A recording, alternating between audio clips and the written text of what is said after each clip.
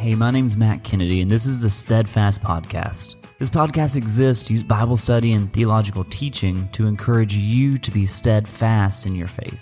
Thank you for taking time out of your day to check out the Steadfast Podcast. I hope today's episode is an encouragement to you.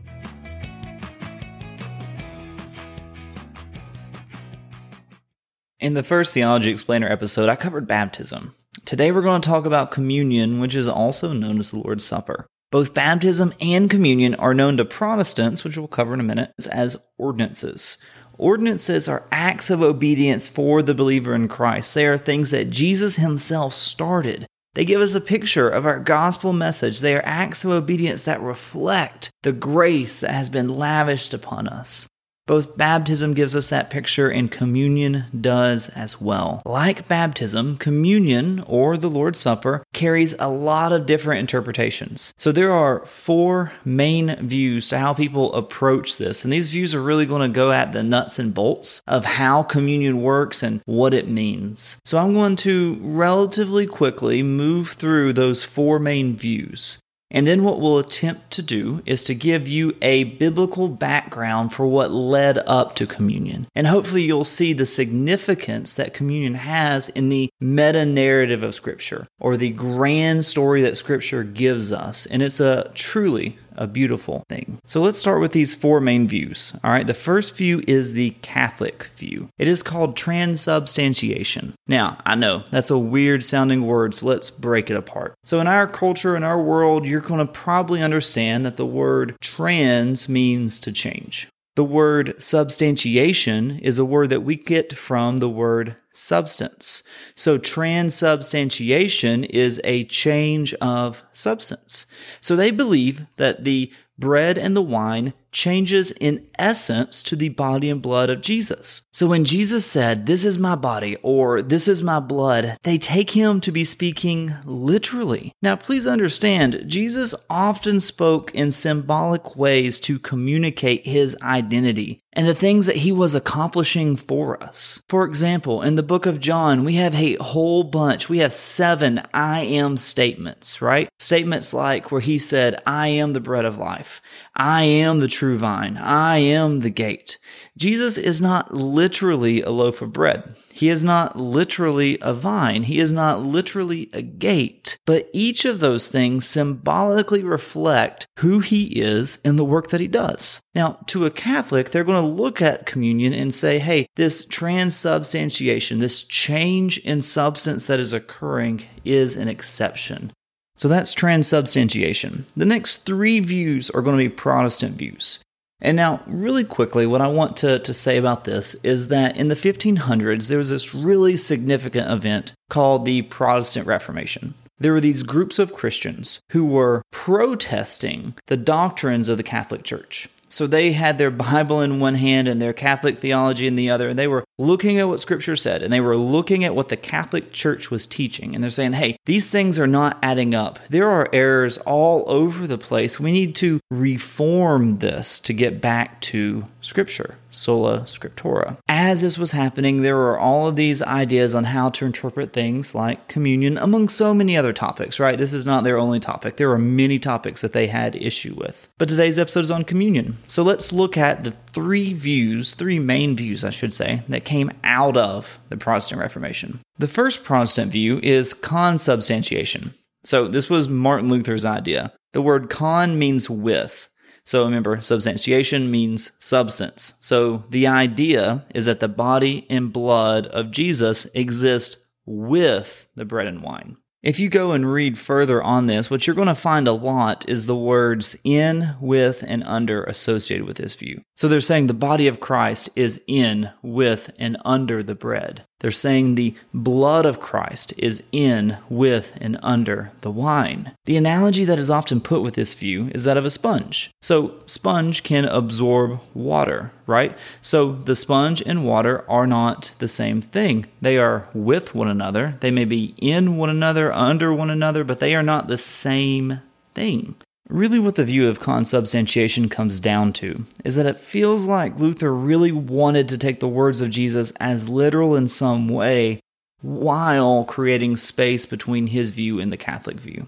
A second member of the Protestant Reformation was this guy named John Calvin, and his view was the spiritual presence view. He was not a fan of Martin Luther's thinking on the matter. He did not think that this needed to be interpreted literally. Instead, he says that Christ is spiritually present with the believer when they take communion in a special way. So I've seen Matthew chapter 18, verse 20 cited to support this view. And it says, quote, "For where 2 or 3 are gathered in my name, there am I among them." End quote. So the passage that verse is in is not actually about communion. It's about church discipline, it's about prayer, but not communion. I would say Jesus, being God, we know he is spiritually omnipresent. Yet, there does seem to be some special presence when believers are gathered together, like the words he just spoke there. And communion is an example of believers gathering together. But I think one would be hard-pressed to scripturally argue that Jesus is more spiritually present at a gathering of believers partaking in communion than he is during other gathering of believers. Still, that is John Calvin's spiritual presence view, and many Protestants all over the world hold that view. The last view that we got today is called the memorial view, and it comes from another member of the Protestant Reformation. He's a contemporary to Martin Luther and John Calvin, and that's this guy named Ulrich Zwingli.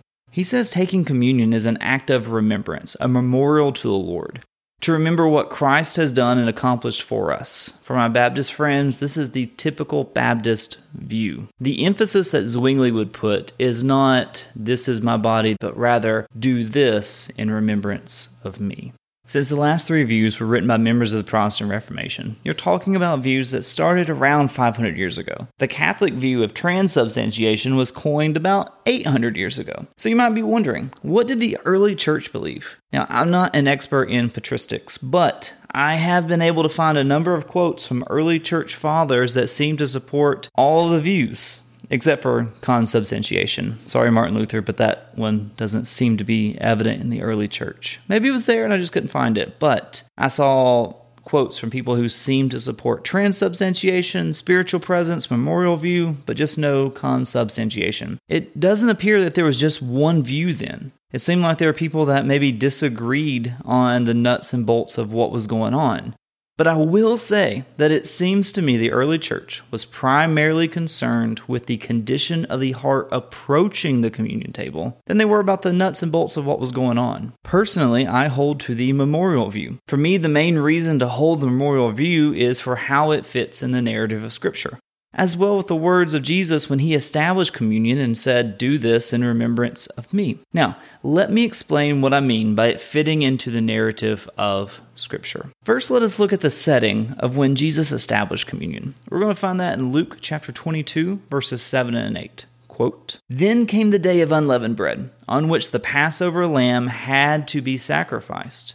So Jesus sent Peter and John, saying, 'Go and prepare the Passover for us, that we may eat it.'"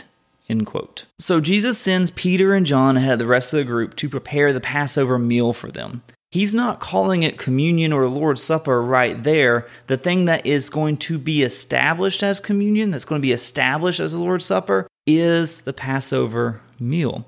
So to understand what communion is, you have to understand the Passover. You have to go back to the book of Exodus when it was established. Now, when Exodus opens up, God's people, the people of Israel, they are multiplying in the kingdom of Egypt. They're everywhere. And the new king of Egypt, he doesn't know who they are. He is not having it. He doesn't want all of these people all over the place that are not Egyptian. Actually, he was afraid that if Egypt went to war against someone, the Israelites might try to help their enemies. So this new king of Egypt, he decides he is going to enslave the Israelites. Let's look at Exodus chapter 1, verses 11 through 14. Quote, "Therefore they set taskmasters over them to afflict them with heavy burdens. They built for Pharaoh store cities, Pithom and Ramses. But the more they were oppressed, the more they multiplied and the more they spread abroad. And the Egyptians were in dread of the people of Israel, so they ruthlessly made the people of Israel work as slaves and made their lives bitter with hard service in mortar and brick and in all kinds of work in the field. In all their work, they ruthlessly made them work as slaves." End quote. The passage goes on to say that the king of Egypt started instructing midwives that if any of the people of Israel had a boy, the boy was to die. Now, when they refused to do this, because decent people would refuse that command. He commanded that all Israelite boys were to be thrown into the Nile River. These are the conditions God's people, the people of Israel, were living in. They were heartbroken and oppressed slaves, and they had no power, no ability to do anything about it. They were totally helpless. So God tells this guy named Moses that he has heard the cries of his people and that he is going to deliver them out of slavery, out of captivity.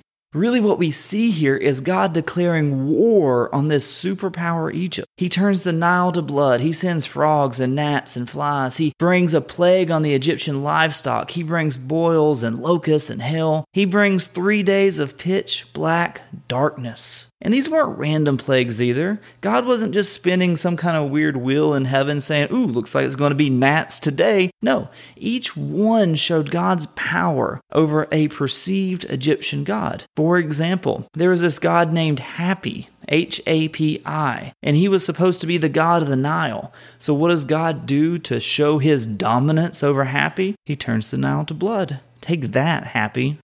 Then there is one more plague. That is the plague of the death of the firstborn. God declared that every firstborn, from the son of Pharaoh to the child of a slave girl to the firstborn of the cattle out in the field, they would all die. This was God's judgment coming down hard on the land of Egypt. There was only one way for the people of Israel to be saved from this coming judgment. God was going to save them through what he was going to establish as the Passover. Now, God instructed his people to prepare for the Passover meal. They had to take an unblemished lamb, so this perfect lamb, and prepare it as the main course. As they were going through the preparation process, they were supposed to take some of the lamb's blood and mark the doorpost over their homes. So the blood of the lamb signaled that God's judgment would, listen to this, pass over that house. For their judgment was carried out on the lamb. So for generations and generations, lambs were killed year after year, every year at Passover, because they would carry the burden of the people's sin. Romans 6:23 tells us that the wages of sin is death. In other words, if a sin is committed, the only appropriate reaction, appropriate judgment for that sin is death. For years, for generations, lambs died in the place of the people. They took on the punishment, the judgment, so that the people would not have to. Now, according to Hebrews chapter 10, the repetition of this sacrifice, the constant need for a new sacrifice, was always pointing to a lamb that would one day be slain, that would one day settle the matter forever. The lamb whose blood would permanently pay our sin debt. Now, understanding that backdrop a little bit, let's go back to Luke chapter 22. We're going to read verses 14 through 20. And when the hour came, he reclined at table, and the apostles with him. And he said to them, I have earnestly desired to eat this Passover with you before I suffer. For I tell you, I will not eat it until it is fulfilled in the kingdom of God. And he took a cup, and when he had given thanks, he said, take this, and divide it among yourselves. For I tell you that from now on I will not drink of the fruit of the vine until the kingdom of God comes. And he took bread, and when he had given thanks, he broke it and gave it to them, saying, this is my body which is given for you. Do this in remembrance of me. And likewise the cup after they had eaten, saying, this cup that is poured out for you is the new covenant in my blood. End quote. Something I want you to see here is that in this Passover, in this establishing of communion, we see that Jesus Christ is the sacrificer and the sacrifice. He is the sacrificer and the sacrifice. So listen, Jesus knew exactly how this day was going to go. He had it planned since the foundations of the world. In verse 15, he had told his followers that he wanted to do this before he suffers. Now understand, to say, I want to do this before I suffer, means he knows what's coming because he planned it. He is the one making the sacrifice. He is the sacrificer. Yet, he is also the sacrifice itself. You see the new covenant spoken of in verse 20. It still demands a sacrifice, reflecting the unblemished lamb. This sacrifice has to be unblemished. In other words, that means it has to be without sin. The people of Israel were helpless to overthrow those who had enslaved them. They were heartbroken over their oppression, yet they had no power to change it. Listen, we are the same with our enemies of sin and death. We are heartbroken. We are oppressed. We are helpless. We are in need of salvation. We have no way to make the dead alive. We need someone outside of us to do that which we cannot accomplish, to bring us to life. Jesus is the permanent sacrifice, the one that is good for all of time. Hebrews 10:12 says, quote, "But when Christ had offered for all time a single sacrifice for sins, he sat down at the right hand of God," end quote. So when we gather for communion or the Lord's Supper, we are not gathering like they did for the Passover when they had to make a new sacrifice. We are gathering to celebrate our for all time sacrifice, meaning we celebrate that our relationship with God can be secured, is secured, that our God has freed us from sin and death, just as he freed the people of Israel from captivity in Egypt. We celebrate this, that there is nothing we have to bring to the table, that Christ himself has completely done everything necessary. Jesus told us, he says, "Do this in remembrance of me." And again, this is going to take us back to the book of Exodus. Let's look at Exodus chapter 12, verses 26 and 27. Quote, "And when your children say to you, 'What do you mean by this service?' you shall say, 'It is the sacrifice of the Lord's Passover. For he passed over the houses of the people of Israel in Egypt, when he struck down the Egyptians but spared our houses. And the people bowed their heads and worshipped." End quote. Throughout the Old Testament, God calls his people to look back to how they were delivered out of Egypt by God. They were told to remember how God had been faithful, how God had saved them. They were supposed to be continually looking back at what God had done, how he had defeated the enemy they could not defeat. It was when God's people forgot about God's faithfulness and the power he displayed to save them, that is when they rebelled against God. Rebellion against God is rooted in failing to trust him. For us today, we must continually look back at God's goodness and faithfulness that he has proven on the cross, so that when sickness or joblessness or loneliness or the frustrations of life hit, we don't jump ship. We can look back to the cross where he has proven his love for us and know that even though I don't understand what he is doing now, I know that since he was faithful enough and loved me enough to go to the cross, then he is faithful enough to get me through this situation, and that he will work through this storm to bring good. I may not like how he does it. I may not like when he does it, but I know he will do it. It will be for my ultimate good, and most importantly, for the glory of his name. In this passage, Jesus is calling us to look back to how we were delivered out of death. Communion is remembering the goodness and faithfulness of God as he proved it on the cross by providing a once and for all perfect sacrifice to cover our sins. Communion is a declaration that echoes the words of Jesus when he says, "It is finished." And that phrase in the Greek is tetelestai. And tetelestai was this accounting term that really meant paid in full. So when we look to the communion table, we look to something that Christ has paid for us in full. Communion also requires us to consider our relationships as well. It's not only about the vertical relationship of us and God, but the horizontal relationships between us and those who are around us. Now, this is going to be a fact that Paul points out in 1 Corinthians chapter 11, verses 27 through 32. Quote, "Whoever, therefore, eats the bread or drinks the cup of the Lord in an unworthy manner will be guilty concerning the body and blood of the Lord. Let a person examine himself then, and so eat of the bread and drink of the cup. For anyone who eats and drinks without discerning the body eats and drinks judgment on himself. This is why many of you are weak and ill, and some have died. But if we judge ourselves truly, we would not be judged. But when we are judged by the Lord, we are disciplined, so that we may not be condemned along with the world." End quote. That whole "why many of you are weak and ill and some have died" thing sounds pretty serious, right? That is a serious warning for us to evaluate and discern. The context the passage is found in gives us a lot of information as to what it means. The context is that there are some really wealthy people in the church at Corinth, and they are gathering together. They're calling this communion, but really what they're doing is just feasting. And while they are feasting, they are forgetting some people on the invite list. They are leaving out the poor of the church, so only the wealthy are feasting. The wealthy in the church are treating the poor people in the church like they think they deserve to be treated. Notice I said not as they deserve to be treated, but as they think they deserve. Paul is telling them to think about what they're doing. When we take part in communion, we are proclaiming Jesus.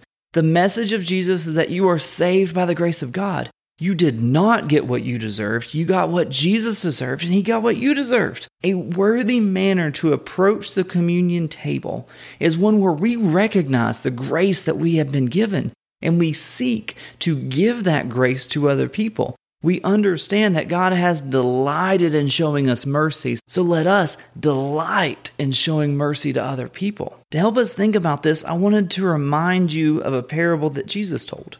He said there was a king that was collecting all the money his servants owed him. One servant in particular had racked up a pretty serious bill. He owed a lot of money. It says 10,000 talents, which would really be what a laborer could earn in about 200,000 years. Who knows what he bought? Queso fountain probably. I don't know. But today that would be worth billions of dollars. Obviously way more than the servant could pay back. But the servant, he pleaded for forgiveness, and the king forgave him every penny. So what does this forgiven servant do? Does he go and celebrate the grace that's been shown to him? No.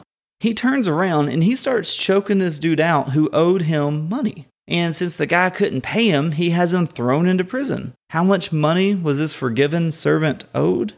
100 denarii, which comes out to, several $1,000s. Now listen, several $1,000s is a considerable sum of money. But what is a few thousand compared to several billion? It's nothing. The forgiven servant failed to see what he had been forgiven of and how much that debt was greater than what he was actually owed. Really, he could only look at what he thought the other man deserved. He was not discerning. He was not remembering what the king had done for him. He was acting in an unworthy manner. So whatever is between you and someone else, let it be settled. Discern the body. As we approach the communion table, let us consider those who are in this body of believers. Are we treating them in light of what Jesus has done for us? Are we treating them as Jesus has treated us? Or are we like this forgiven servant who just wants to settle a score? There's also another side of this. You may be in the place where you need to ask for forgiveness. Maybe you have wronged someone. You know you have. You know you have sinned against them, however that might be. If you know your brother or sister has something against you, communion is an opportunity to go and to seek forgiveness. We do this in remembrance of Jesus. We apply the gospel to our relationships. We cannot treat others like we think they deserve, for God has not treated us as we do deserve. He has chosen us to treat us as Christ deserves and to treat Christ on the cross as we deserved. So let us consider all the offenses towards us to be nailed to the cross of Christ, and let us then show the grace of Christ to those who have offended. I would also like to point out that this is all done in the context of a church body. Not that it has to happen in a church building, because it definitely doesn't, but it does have to be done by believers. And if you think about it, it only makes sense for people who are believers, who have experienced the grace of God, to be doing something that is set to remember the grace of God. Communion is an ordinance that Christ has established. It was built upon the Passover to help us remember what Christ has done for us, how He, the sacrificer, has made the ultimate sacrifice for us that goes for all time. For all time, our debt is settled for those who are in Christ. Communion gives us this beautiful opportunity to remember and to celebrate what He has done for us, the love that He has proven for us. And it also gives us the opportunity to evaluate whether we are treating our brothers and sisters in a way that reflects the grace we've been shown. There's surely more to discuss when it comes to communion, but I hope through this, maybe the next time you partake in the Lord's Supper, it will mean just a little bit more.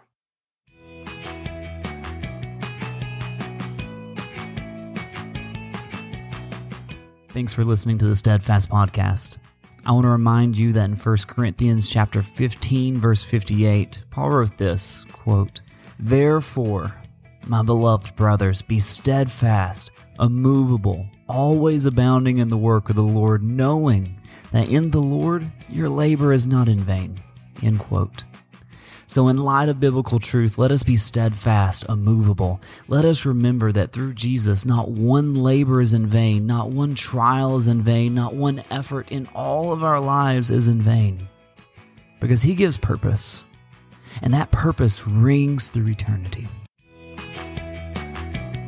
That's all I've got for you today. Thank you so much for listening. And don't forget, if you've got questions you would like answered, you can email me at matt@steadfastpodcast.com.